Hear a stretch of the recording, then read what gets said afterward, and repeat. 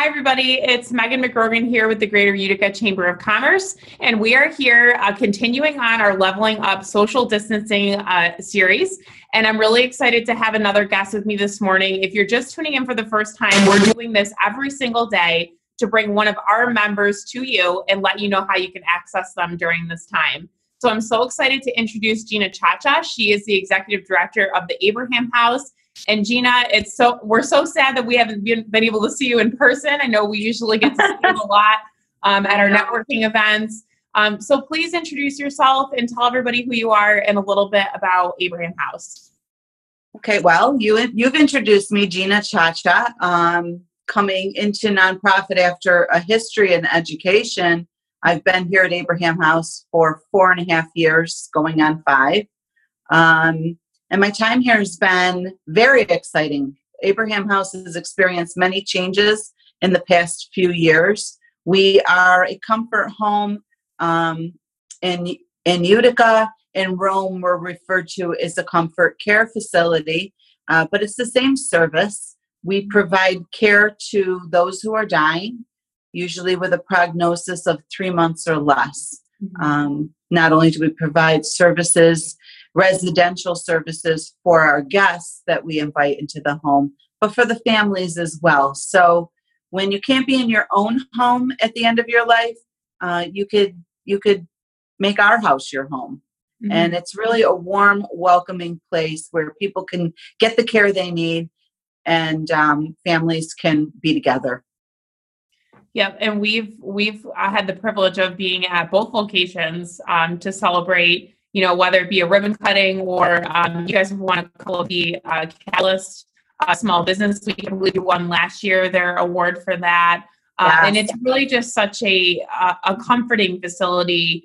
That your mission is very near and dear to me, having lost some family members. Just the work that you guys do there is so inspiring. And a tough time for a lot of families. So to be in a comforting place like that, much different than a hospital setting, I think it makes a world of a difference. It's very different from a hospital setting. And it's hard to describe.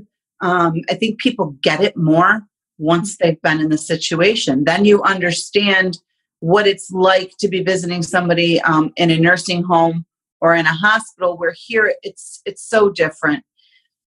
Also, we have many warm families that are so supportive and they want to take care of their loved ones in home.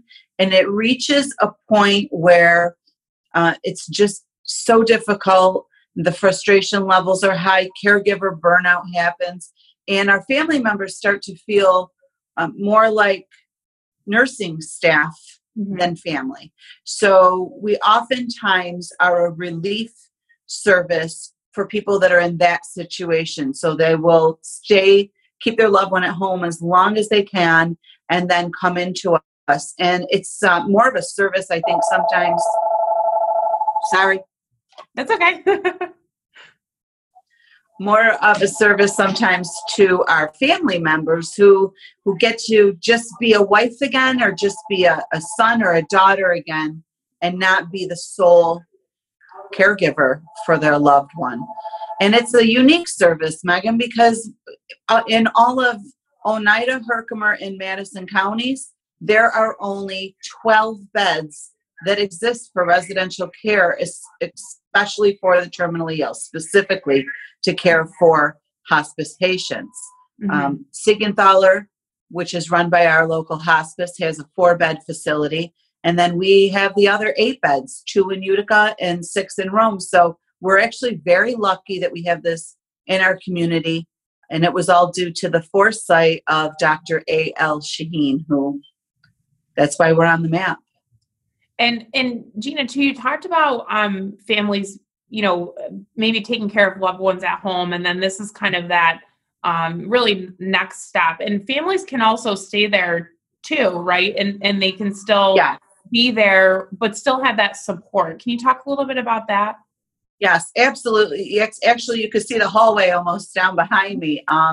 In the upstairs of both homes, we have bedrooms available and a bathroom and a kitchen for our family members that come from out of town or from those that just, sometimes we get, little old couples that they've been together 60 years and that wife doesn't want to go home at the end of the night. She wants to be nearby. She wants to be there. We don't want her to have to sleep in a folding chair by the side of the bed. So we have beautiful bedrooms set up for our family members that want to spend the night, those that come from out of town, sometimes those that just get a gut feeling and say, I just don't think I should leave tonight. Mm-hmm. And that's a great service to provide. It's kind of the Ronald McDonald, model that we've emulated there. That's awesome. I know that's, and just the comfort of having, healthcare providers there too, I think is probably so much more comforting for somebody, if you're at home, being able to be there and have the ability to stay, plus have people caring for your loved ones, all in a beautiful setting. And I mean, really, both houses are just so homey and comfortable, and you feel at ease, I think, when you walk in both facilities.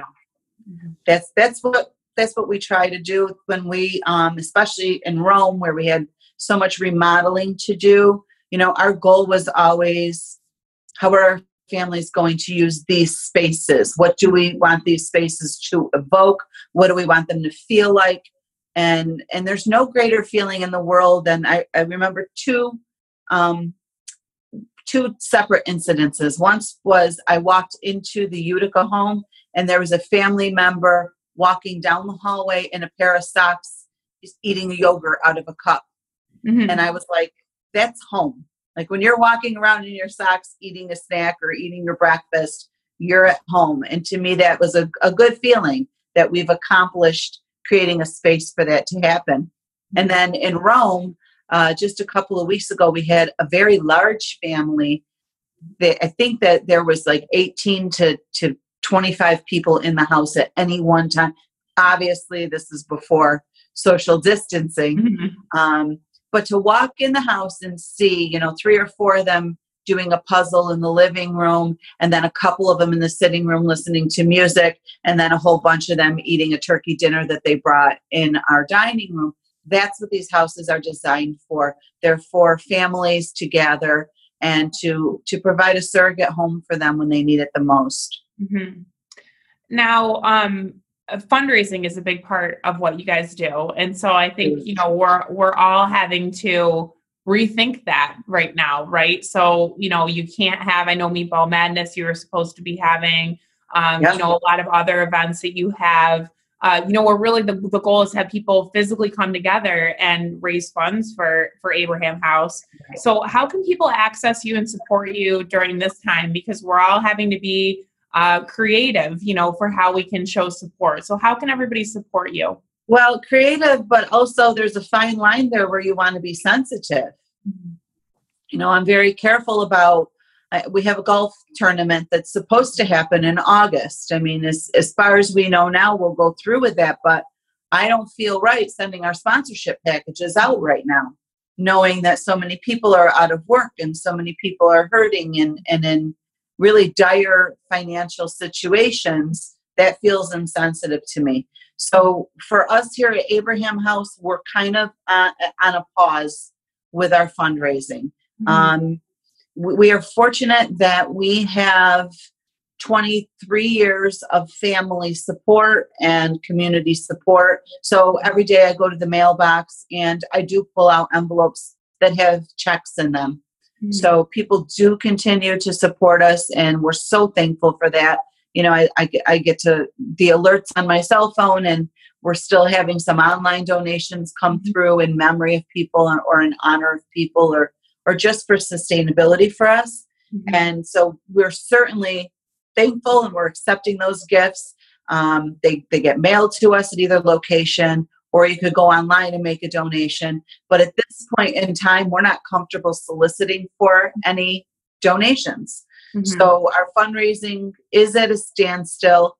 It's definitely going to affect our budget year, and hopefully long term, the effect will be minimal. It's just the way it is right now. Yeah. Everybody's in the same boat. Mm-hmm. Exactly.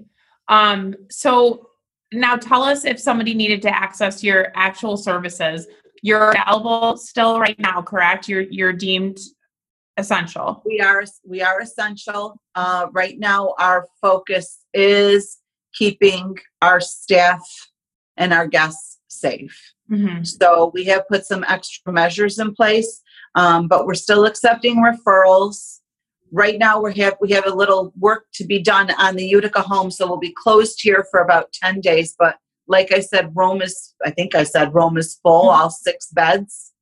And so we've got multiple ways that referrals come to us. One is just by calling Abraham House and giving me some very brief information, just so I could kind of put somebody on our radar and keep the family in the loop if a bed becomes available. Sometimes people will call when they're not ready, and just I'll keep in touch and call once a month and say, how's mom doing? I'm just checking in. And then when they are ready for our services, they've already been on our referral list. We've been aware of them.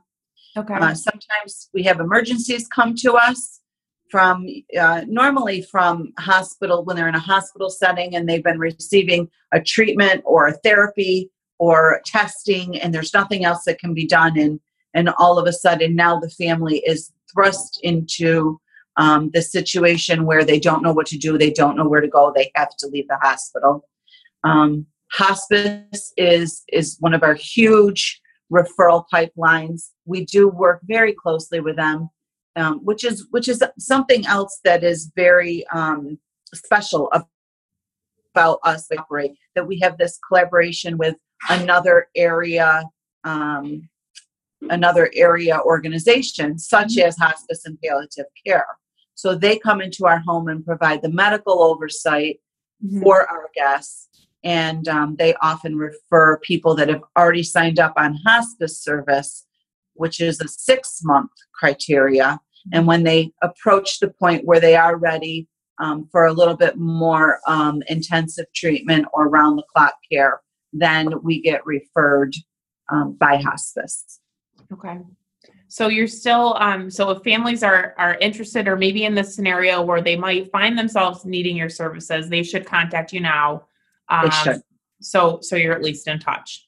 Absolutely. They can get on our radar and we can, hi, Kim.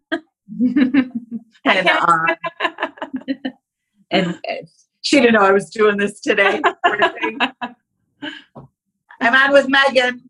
Hi, Kim. How are you? Good. How are you? Good. Kim is our assistant director at AMS. Staying 6 feet away. I am. Social distancing. So we're definitely open for business, Megan, as long as we can be. We've put some extra measures into place to try to safeguard, like I said, our guests, our staff, and keep our homes as clear of germs as we can. Everybody that walks into the home in Rome, we've got a forehead thermometer, which you've probably, because you have a baby, you're aware of these things. Yep. This was new to me. It's an infrared. You don't even have to touch the person. You just you hold it, you push the button, it puts 2 lights on their forehead, and it takes their temperature. We have put that in place to check our staff upon arrival for their shift, but also to check visitors that come, since the fever is one of the first signs of COVID-19. That's great. Yep. Now tell us, just before we wrap up here, how can everybody get in touch? Your contact information, phone number, website. What's the best way to reach you? Any and all of that. Obviously our website has the numbers to both homes. We are primarily, our office is primarily based in the Utica home, 315-733-8210. Those that know me, really my cell phone is readily available. If you know a friend of a friend and you call my cell phone, that's fine. So we're kind of in the process here of figuring out how to work a little more remotely, which means I need to delve into my phone systems and figure out how to roll over calls to home and things like that. But if you reach out through one of those methods, we will be in touch with you. Okay. And what's the website, just so everybody has it here? It's theabrahamhouse.org. Okay. And Great. the THE is important. Otherwise, you go to a different organization. Oh, okay. Okay. So theabrahamhouse.org. Yes. Okay. Well, thank you so much for joining me, Gina. And I appreciate you taking time out. I know everybody's busy trying to get organized. So thank you so much. Yeah, we're all in this together. So thanks for having me, and everybody stay safe. Okay. And we'll see you soon, hopefully. I hope. Okay. Bye. Bye-bye.